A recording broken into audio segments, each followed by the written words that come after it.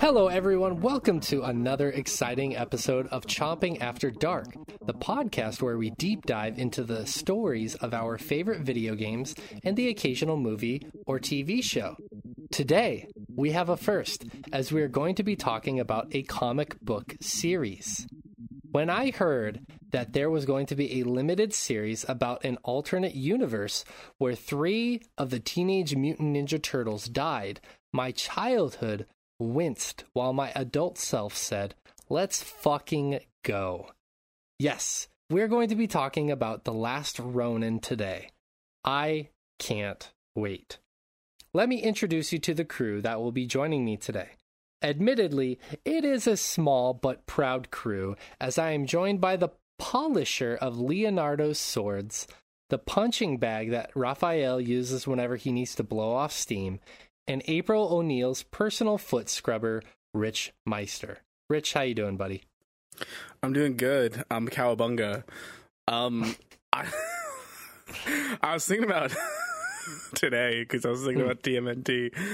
I really like the part in the live-action TMNT movie when, like, all the Foot Clan are, like, raiding the Turtles' base, and they tie up Splinter, who's like a giant rat, and they're like, weird, but nobody is like uncomfortable by him.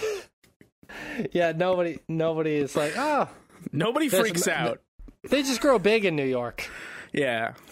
It's weird the way you phrase that, man, because like, I don't know, maybe they actually phrase this way. Like, the last thing I thought about the whole time I was reading this was, like, this is an alternate reality. And I think a big part of it for me was, like, this is, like, the first time in, over 20 years, Kevin Eastman and Peter Laird have worked together on a Turtles project.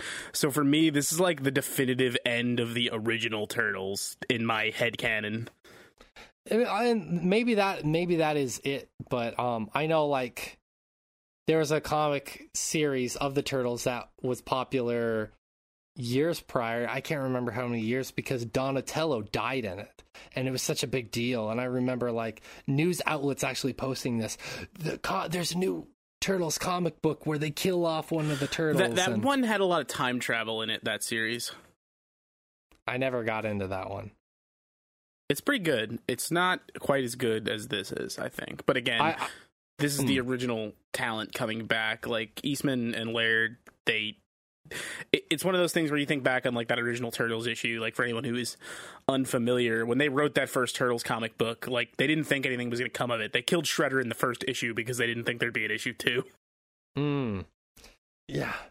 It's kind of interesting to see the history of the Turtles, but one thing I wanted to tell you is that this is only the like first or second comic book series I've ever really gotten into. You've really opened a can of worms here, Shay, because now I feel empowered to do CADs about any comic books I want.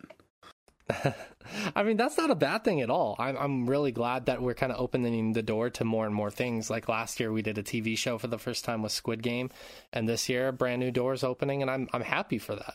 I mean, like, I think that's the cool thing about this podcast being separate from the main feed, is that we can do some more of this adjacent nerdy stuff. We're doing the Fist of Khonshu next. I don't even know what that is, but it is a really great Moon Knight limited series. Oh, okay. Moon Knight's the Marvel thing, right? There's currently a Marvel Moon Knight show that I'm enjoying. Moon Knight is a very undervalued and one of my absolute favorite Marvel superheroes ever. But no, the only other, I guess, comic, which is more manga than comic, which they're almost the same thing, is Old Wolf and Cub, which is one of the first mangas here in Japan. Yeah. I think a lot. Okay. Yes, yeah. A lot of people are very familiar with that. I think there have been about 1 million adaptations of it. Old Wolf and Cub is actually cited as one of the major inspirations for The Mandalorian, kids. I actually didn't know that. Well, think about the way that story's framed, and it makes sense, doesn't it?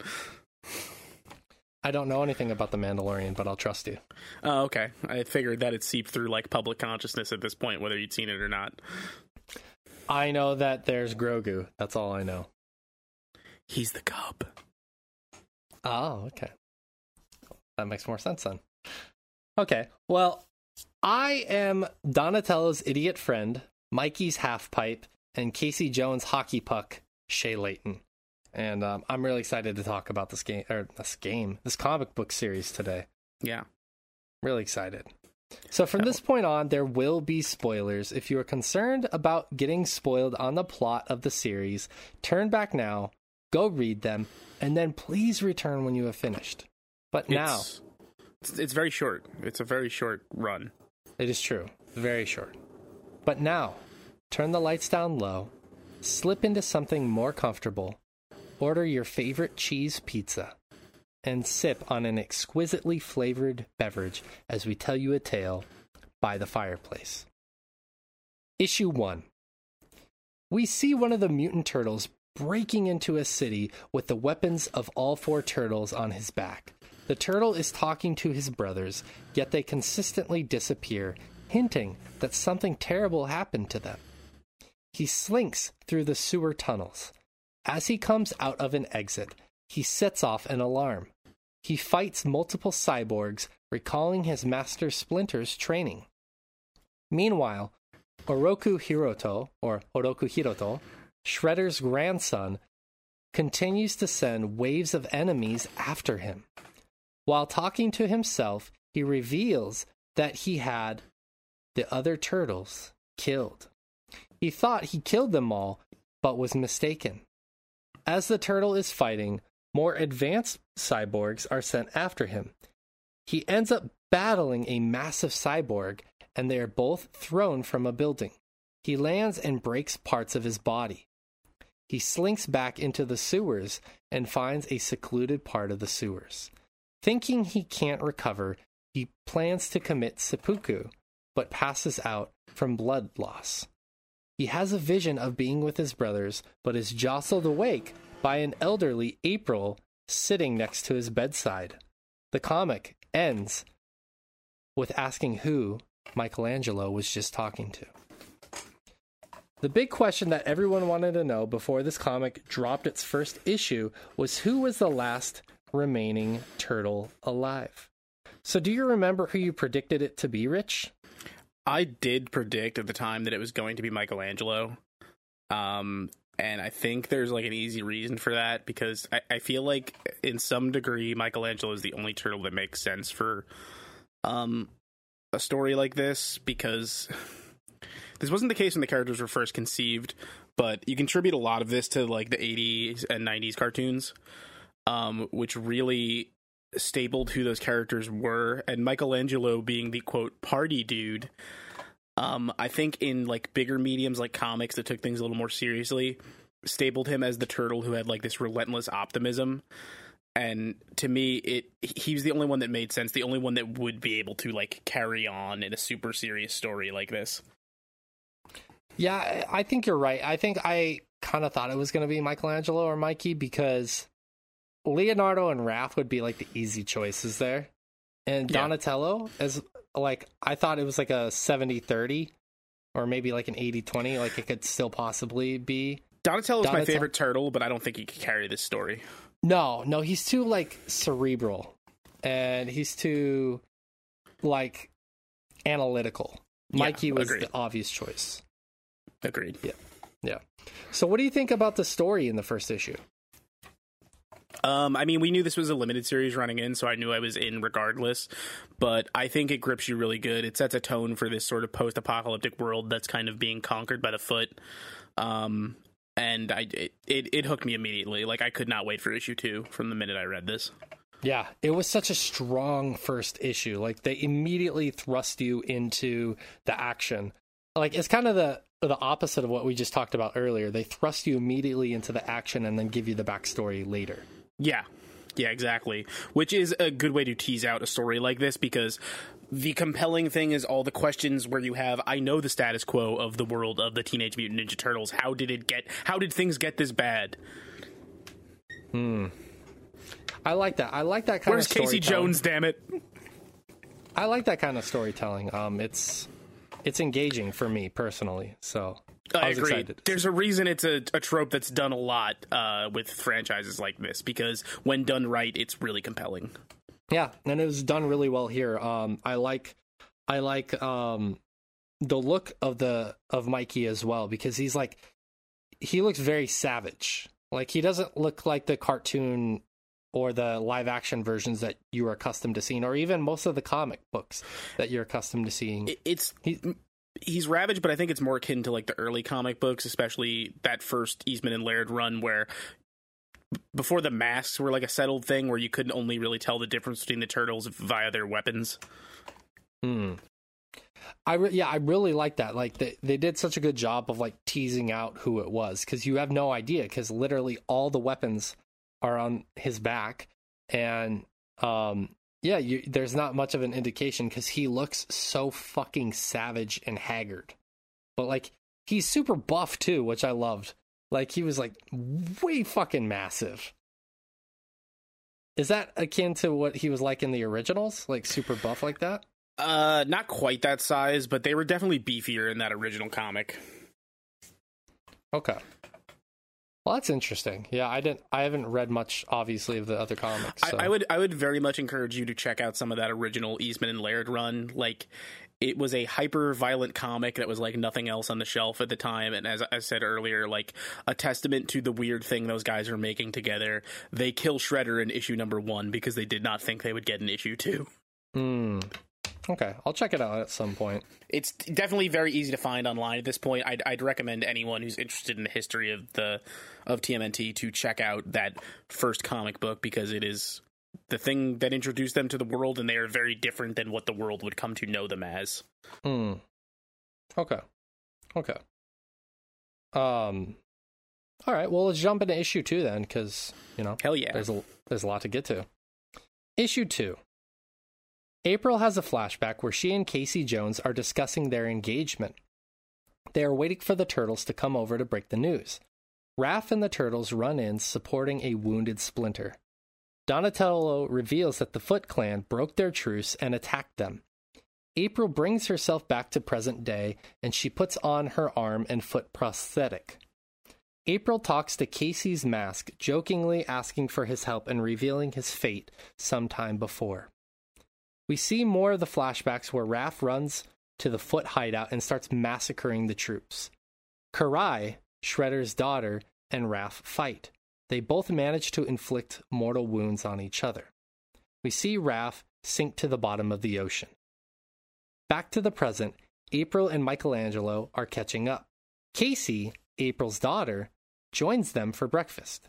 Mikey and Casey officially meet. Oroku Hiroto orders his men to find Michelangelo. Casey and Mikey talk, and Casey admits that she saw him try to commit seppuku. She promises him to not tell April. He tells April of what happened after the other turtles died. He went into the mountains to die, but his mutation kept him alive. Townspeople tortured him, and he allowed it to happen due to his grief. But remembering Splinter's training, he regained his pride. He became a rogue wolf without a clan. He became a Ronin. April, inspired by the story, tells Mikey that she and her crew will help him, and he has no choice. So while the backstory of the name of the comic is in typical, predictable, and slightly corny comic book fashion, I still found it incredibly badass. Rich, could you talk with me about the juxtaposition of the most laid-back turtle now becoming the most serious?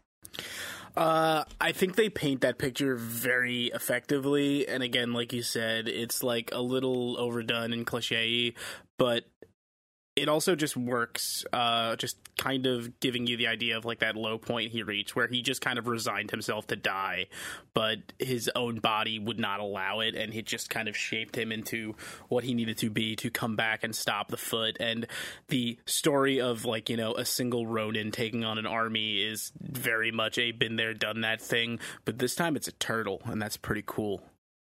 Yeah, it's a turtle, and the thing that I think makes it work so well, too, is the fact that we all know Mikey as this just very agreeable, laid-back dude who just likes skateboarding and pizza and wields nunchucks. I mean, he's the coolest one. He's the party dude. Like, if you were to take a room of, 1,000 people and you were to ask them, survey and ask them randomly, which turtle would you want to hang out with? Mikey would be the definitive winner. They would all say Raphael, but they'd be liars. Mikey would be the choice for most people there. So to see him become the most serious is really, it's a really cool dynamic.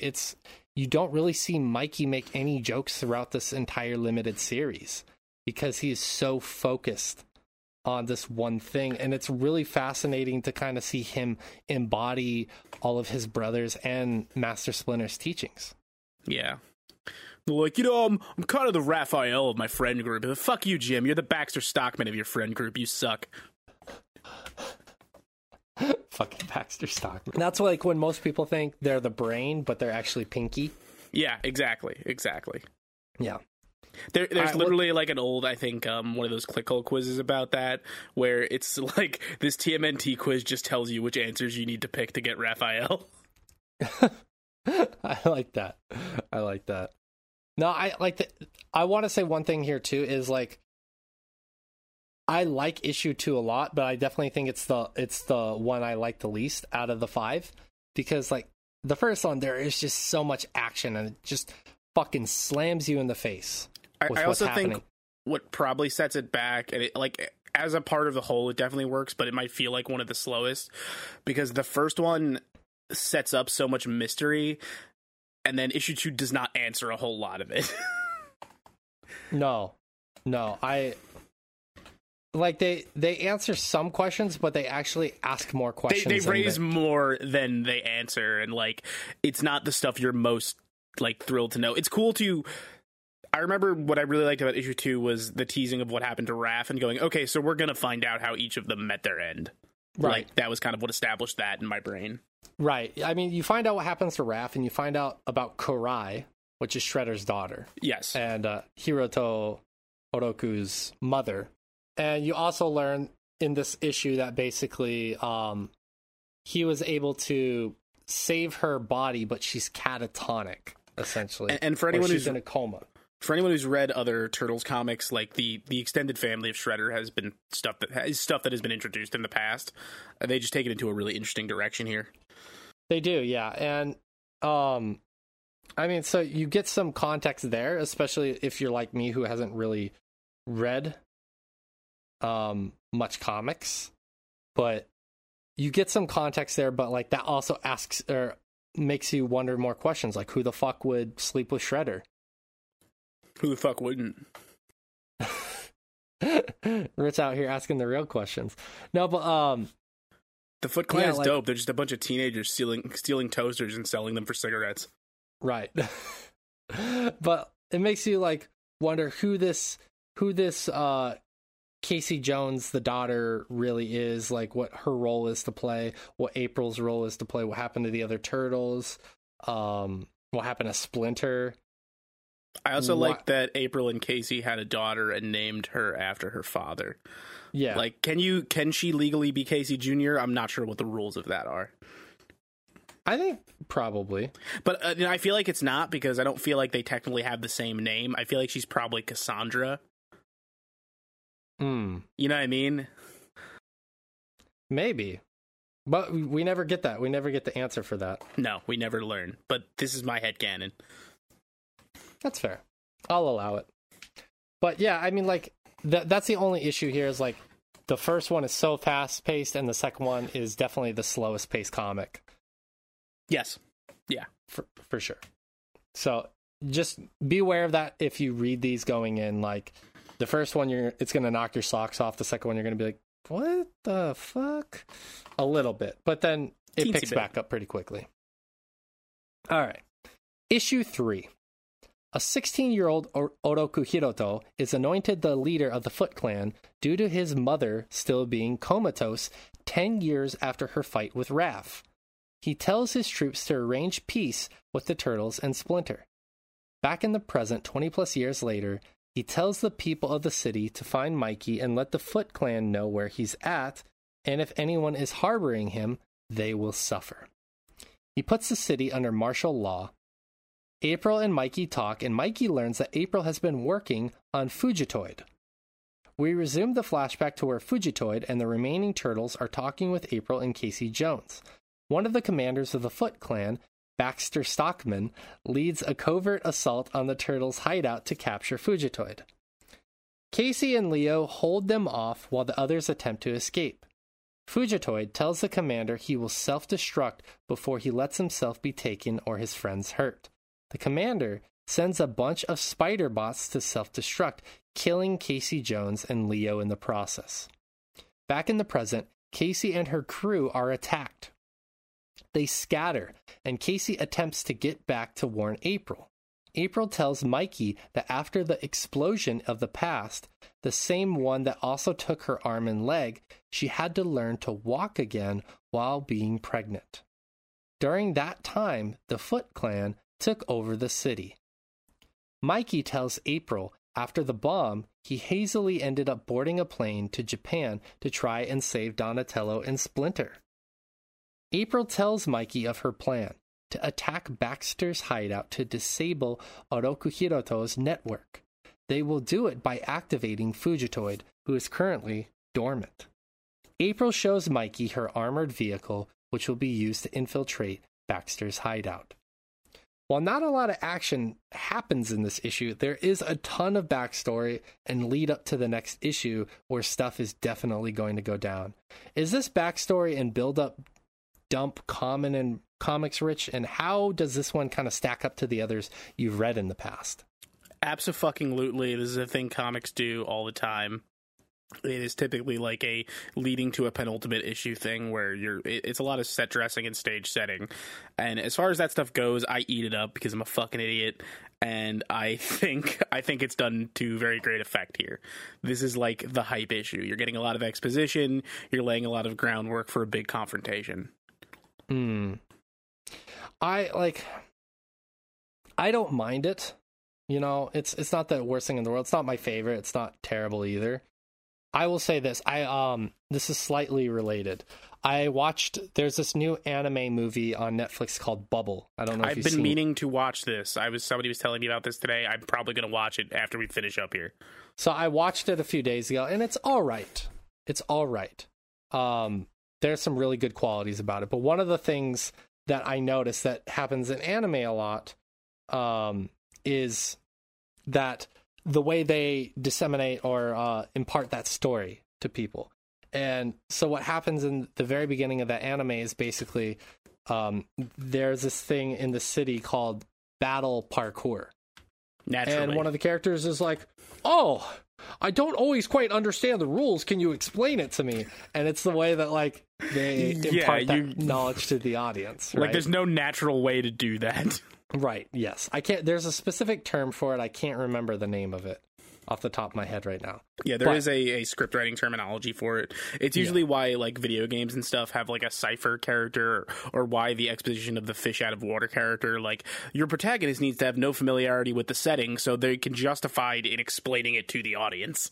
Right, exactly. And that's kind of what happens here. In some ways comic books sometimes mirror games and vice versa. And that's games, the case. Film, all those versions, those elements of storytelling seep into every medium.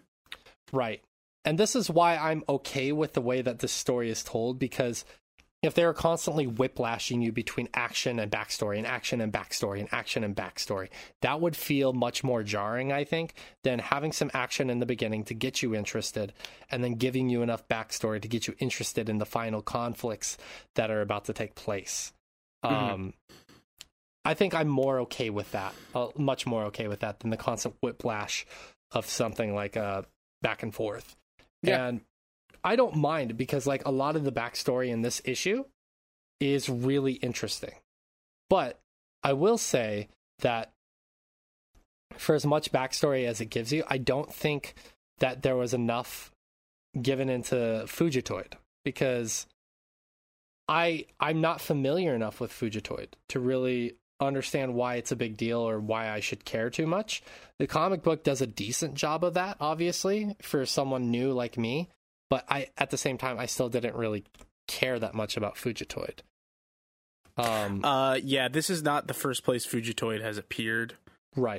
Is kind of the thing. So, like, I want to say the 2012 series used Fugitoid a lot. I'm not, like, super brushed up on that, so I can't really speak. Okay. Like, I know what the fuck I'm talking about. Like, I do in some ways, but not enough to speak confidently on it. Yeah. And I think that's one of the weaknesses of this comic series, is that there are times where I think it doesn't necessarily expect you to, but you would get a lot more out of it. And I mean, like, exponentially a lot more out of it if you have a lot of knowledge of the prior series.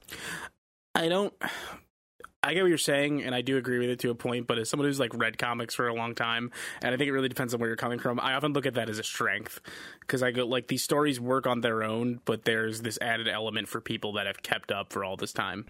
Right. And Fugitoid was a big part of the IDW TMNT comics for a long time. Yeah, exactly. I mean, I think from my limited understanding, that is kind of the nature of comics. Yes. It's the reason big comic companies like Marvel and DC do those, like, big resets every once in a while, where they're like, here's a new number 1 for Spider-Man, here's a new number 1 for Moon Knight, and there's a new status quo. Like, their familiar elements are here, but we're kind of starting over. And the Turtles have done that plenty of times too. Yeah, it makes sense. There have been so many Turtles comic issues. So that makes sense. I think that is a little bit of a detriment at times, but at the same time, there was enough there for Fugitoid to where I could be moderately interested in that aspect, I would say. Mm-hmm. So, all right, well, let's jump into issue 4 then. We're rolling right along here. You got it. This one is probably the biggest and lengthiest explanation, I'm sorry.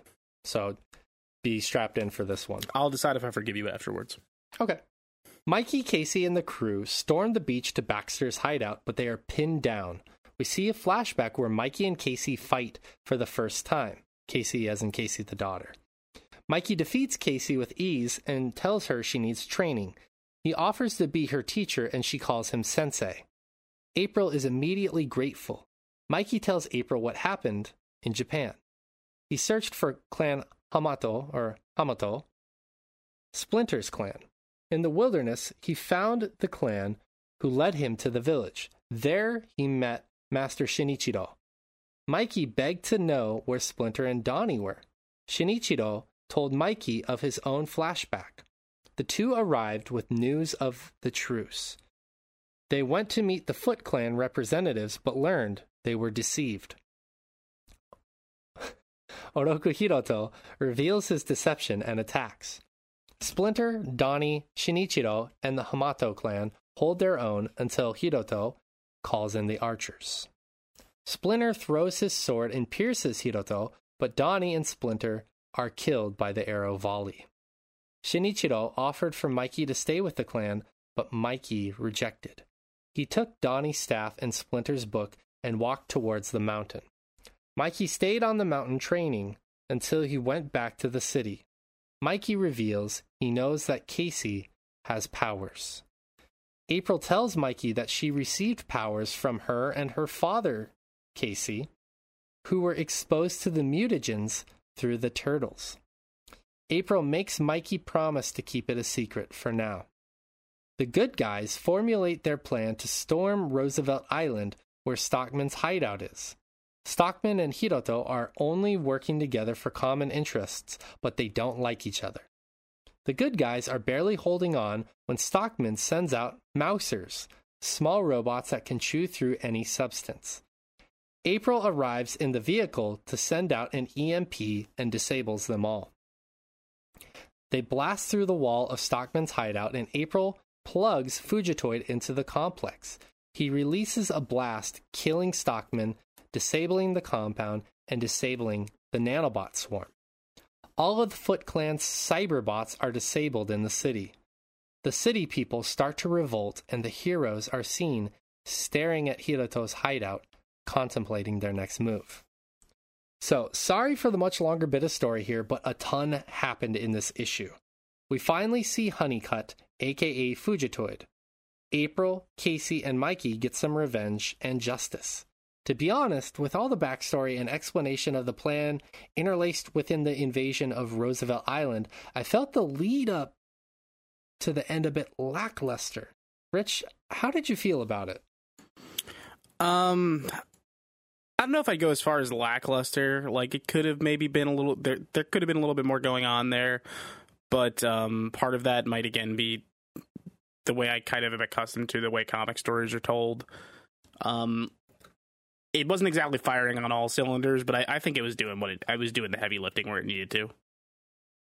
That's fair. I mean, like, there was just this is the one issue that does that constant back and forth between like action, backstory, and it felt like it was really going to build up to something super epic.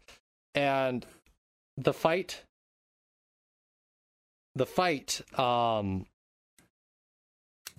is okay. Like, the fight up into the compound, I guess it's not as satisfying because maybe it's showing like the grittiness of this final conflict, that there's no like epic fight between Mikey and anybody, that like they're hanging on by the skin of their teeth. It's just kind of clumsy and brutal. Yeah. But I think there's a certain elegance to that. That's fair. I don't know. Like, it's not bad. It's just that I thought that there was going to be more of like Mikey just like dueling, and you know what? That's okay, because we do get that in the final issue. So it can be a little bit lackluster here in terms of that kind of fighting, because war is not always that, you know. It rarely is. Yeah. I also want to discuss the Hamato clan, or how would you say Hamato? I believe it's Hamato. It's probably Hamato, yeah. As a casual fan of TMNT up to this point, I knew next to nothing about them. It was kind of cool to see them in this comic, which makes me want to look more into them. So, anyways, Rich, how do you know, or how much do you know about the Hamato clan, and how do you like their depiction here? I know a decent chunk. I mean, not as much as someone who's like kept up with Turtles comics forever, but I've read a bunch of the IDW stuff here and there over the years, and they have definitely been explored in the past there. And I think they add some nice flavor text to like Splinter and all that sort of stuff. And I think they do a good job of it here, especially if it intrigued you enough to like get you curious about going back to older TMNT comics. Then I think they did a great job. Yeah, I mean, like, to be honest with you, I knew nothing about these characters, and or sorry, not this well, yeah, I guess characters plural, and this clan, and yeah, just the little bit of lore that they got in here, I was like, whoa, shit, this is really cool. Not something that has been explored much in like the main TV show or anything like that, or the movies. Mm-hmm. Yeah, I thought it was really cool. So yeah, I really enjoyed the way that they were implemented in this story, and I think it'd even be cool to kind of see like I don't know if this exists, maybe it does, an offshoot where it focuses on this clan. I don't know that there is something like that. I also would not be shocked to learn that something like that exists. Mm-hmm. I think it'd be really cool, but who knows? I really liked them. I did not expect them to be a major part of these, or even a part at all of these comic books, and it was good. It was really refreshing, I would say. Absolutely. All right. You know what time it is, Rich? What time is it? Mad Dash time. Let's do it. All right. This is the final bit, issue 5. Let's go. Do it. The final issue opens up with the other 3 turtles accosting Mikey for sitting around instead of attacking Hiroto. He is tired of them always telling him what to do, and he tells them to leave once and for all. He sneaks out to attack Hiroto as to avoid anyone else he cares about getting killed. Meanwhile, a mob has formed, causing flooding in the lower city. Hiroto can't reach Stockman and orders his troops to find Mikey. Casey goes to find her mother in the hideout before she drowns. She finds Splinter's journal, which was left by Mikey. April tries to get the power back on to stop the flooding. She reveals to Casey that due to April's and Casey the father's close contact with the turtles, that Casey the daughter's DNA mutated due to the mutagens. Casey leaves to help Mikey. Mikey storms Hiroto's building, Rambo style. He lays waste to most of the human guards. He is barraged by a brutish guard, some synthetic crows, and an old winged robot. After defeating them all despite multiple injuries, he faces Hiroto. Hiroto dons his liquid metal armor. Before he attacks, he kills his catatonic mother. Mikey and Hiroto fall multiple levels as their fight goes on. The Resistance tells Casey that they can't reach April, so she goes back to help. Swimming through the flooded hideout, she finds April still working on the power systems. Mikey finally manages to damage Hiroto by using Raph's Sei. He uses Leonardo's broken sword and Donatello's staff to deal more damage. Hiroto stabs Mikey in the abdomen, causing Mikey to flee to the sewers. As they battle in the waters, April gets the systems back online, purging the water and washing the 2 away. They continue to battle in the shallow water outside of the sewer. As Mikey goes to deal the finishing blow, Hiroto sets off an electric discharge, killing himself and mortally wounding Mikey. Casey and April find Mikey.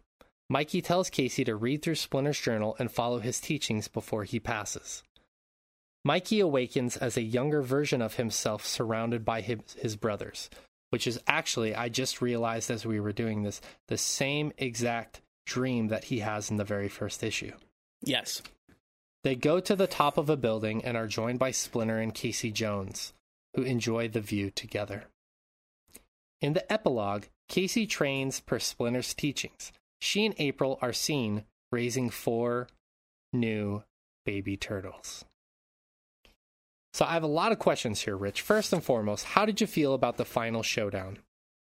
I liked it. I thought it was the right amount of over the top, and just like good sheer raw combat, but also like over the top with like weird liquid metal armor and shit in all the right ways. Yeah, I was like, there's got to be something weird here, and the liquid metal armor was pulled out, and I was like, there's no fucking way Mikey wins here, and of course, he kind of does. He's got to. He does, but he doesn't. Yeah, no. It's a better way to tell that story anyway, I think. Yeah. I love, as maybe fucked up as it sounds, is the fact that Hiroto reveals he's like, I never liked my mother, and just fucking kills her right before they start fighting. Oh, yeah, it just makes him like this fucking sociopath in a way that I think makes him completely irredeemable and makes you even more so be like, fuck this guy. Yeah, I love that. And that's exactly what that's there for. That was such a badass moment to start the fight. Like, all right, there really is no holding back here. But on a serious note, not enough Krang, 2 out of 10. There's never enough Krang. But I love the fight. I like that it just... What's really cool about it, and obviously is designed this way, is we go all the way from the very tip top of Hiroto's tower, and the fight just descends all the way down to the lowest part, which would be considered the sewers. And that's where Hiroto meets his demise. And it's... Obviously, there's a level of scripted irony in that. Mm. Yeah. Yeah, I really enjoyed that fight a lot, and I thought that was a good payoff. It's a great end capper. Yeah. So do you think that the scene with Mikey and his brothers is an afterlife, a parallel universe, or a memory? Which one do you think it is? I mean, like, at the end of the day, that really delves into, like, what your feelings on an afterlife are, and it kind of I think that's, like, just something he saw as he was passing. Like, you know, when a lot of people will say, like, what, like, the quote-unquote, I saw the light, I went to heaven actually is, like, your brain releasing dopamine as you die to, like, make you drift off happily. And maybe that's not the nicest explanation, but I think it's kind of nice, and I think that's what it is. See, I would think that, but he had that same exact image as a dream in the very first comic. He literally had that same dream. Yeah. Look, he's a turtle who is mutated by ooze, so let's just say heaven exists in this world and he's happy. Well, that's the thing. Maybe that's what the writers wanted to depict, is like, maybe this isn't the true end. Maybe there's a place where he and his brothers and Master Splinter and Casey Jones are all reunited. And they're happy, yeah. Which it's a nice sentiment. Yeah, and the thing is, one thing I really like about whatever this is when you see the four turtles, they aren't like this big, brutish, muscular, rippling turtles they're just like... They're their young selves, like in their prime, just like happy and fit, and yeah, they're the turtles that we're accustomed to seeing in most of the comics and the TV show and stuff. They're not bulky. They're just young guys, you know, and they're happy. And it makes me think, like, I don't think it's a parallel universe. Probably, I think it's either like a memory or an afterlife. Sure. I could see it being a memory too, but. It wouldn't make sense, like, why Mikey would wake up in a bed and the others would be waiting for him to get out if it was anything other than what you're describing or an afterlife. Yeah. So, I really like that sequence a lot. So, what do you think, Rich? Will we see new issues continuing this universe's storyline? And the reason why I ask that is the obvious ending, where we see Casey Jones Jr. And April raising 4 new turtles. I think absolutely not. Why do you say that? Well, because Eastman and Laird fucking do not like each other 900% of the time. The fact that they were working on this together alone is like the most unlikely thing in the world. I think this is they wanted to do an end capper story for the characters they created, and I think this is the last time we will see this storyline continued, because I think it's the last time they are going to work on a Turtles thing together. That's a shame. I would love to see a continuation of this where Casey Jones Jr. becomes the sensei and she's the one who imparts the mutagens to them. I think it would be interesting, but also, like, I think this is nicer as like a tie to bow on it story. And also the thing is, I'm confidently going to say Eastman and Laird will never continue it, and I don't think anyone else will continue that storyline out of respect for it being the last thing they did together for the Turtles. Yeah, and maybe this is a case where it's better to imagine what the future could be for that than to actually receive it. Yeah, sometimes your imagination of it. We could do it. We could make that comic. Why not? Let's stop the recording. Let's get out of here. Well, before we do that, Rich, I have one more question for you. This is a question we ask at the end of every one of these podcasts. Would you recommend this comic book series to somebody? And if so, who would you recommend it to? If not, why? I'd recommend it to anyone who has any fondness for the Turtles, which is a lot of people. Even if you're not familiar, like you were not super familiar with the Turtles comics going into this, but you found something to like here. It is a super different kind of story for people that are just used to, say, like the cartoons. But it's characters that a lot of people grew up with, being told by a story being told by the people who created them for the first time in a long time. And it's just really gripping. It's got beautiful artwork. I ordered the hardcover collection of this 5-issue event. And it's going to be a fun display piece that I'm really excited to own. Yeah. I will say this simply, that yes, as someone who's not a big comic book fan, or I should say I haven't gotten into comics, I was really glad that this is one of the first ones that I've ever started with. Maybe I'll get into comics a little bit here and there from here on out. Maybe not. I don't know. But I'm happy to send some recommendations your way, and so are our patrons, and you know that. Yeah, that's true. And I appreciate it. This was a welcome opening to the world of comic books, if I'm being honest with you.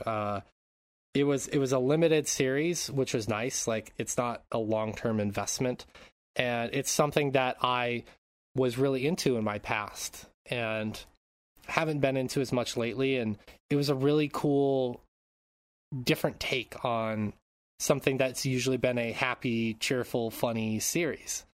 It was a complete different depiction of that. And as you said before, has the original creators backing that up, which is even better. That was what their original vision was, which is what's so funny is, like, the original Turtles comics are incredibly gritty and gory. Then they made the cartoon, which totally flipped it on its head. Which is, I mean, that makes a lot of sense. Yeah, but that is the thing people know the Turtles for. In fact, how much the cartoon changed their depiction is a big part of the reason the two of them didn't work together again for many, many, many years. You know, that makes sense. But here's all I'll say. I recommend it. Check it out. It's a really good, fun time, and I think that there's a lot of value there for a lot of people, especially because it's a good intro comic book series, I would say. And I think for anyone who has it, I think the first 3 issues are on Comixology. They're all 5 of them should all be. All 5 of them are? I mean, I got all mine. I think there's a release window through Comixology where they don't come out right away. I don't think 4 and 5 are up there yet, but the first 3 definitely are. I thought the first 4 were, because like that's how I got mine. I could be wrong. Kindle. I could be wrong. Who knows? But I got mine for my Kindle, and that's how I read them. So I hope to someday possibly invest in getting the hard copies of them. Yeah. I read them through a website that was definitely legal, but I had also already pre-ordered the hardcover copy, so I don't feel bad about that. Yeah, I mean, yeah, that's fine. I mean, you spent the money already. Yeah. But, yeah, this is a great intro comic. It's great to see kind of like, we've already kind of spoiled it for you what happens, but if you haven't read it and you enjoyed this, I would highly recommend you go and read them, because it's a comic book, so 90% of the fun is looking at the panels and the fucking amazing artwork. Exactly. So the artwork was pretty good on this. It's pretty impressed. Yeah. It's really good stuff. Yeah. So check it out. We've been specifically, I've been really excited to do this cat for a while now. I've been really patiently waiting for that final issue to come out. It'd been delayed like 3 or 4 times, and I was excited to sit down with Rich, and I'm sure he was kind of perplexed. Shay wants to talk about a comic book series more than I want to talk about it. I was like, fuck yeah. Why not? So I'm really glad that we chose to do this episode. It's one I've been waiting to do for a while. Hell yeah. Yeah. Well, just as a quick reminder, if you want more content from us, head over to sorechomp.com, where we have other podcasts, primarily video game centered. But we have 3 other podcasts there. We have an article section where you can read video game reviews and deep dives of other things video game related. We have a merch store where you can buy some stuff and rep us, and we have a Patreon page. You can check all that out at the site, again, at sorechomp.com. So check us out there if you want more content from us. But I want to say thank you first and foremost to you, the listener, for checking out this episode. I want to say thank you to Rich for joining me for this really fun conversation. Of course. I want to say thank you to the creators of this limited run of this comic book series. It was a really good one to read. I'm kind of sad that it's over, but I really enjoyed my time with it. And we'll be back with another episode here shortly. So thank you so much for checking us out, and take care. And Rich, say as the turtles say, pizza time. I mean, that one too. Yeah, I was thinking the other one. Big Apple, 3 a.m. Cowabunga. There we go. I knew what you wanted me to do the whole time. Let's get out of here. Yep, take care.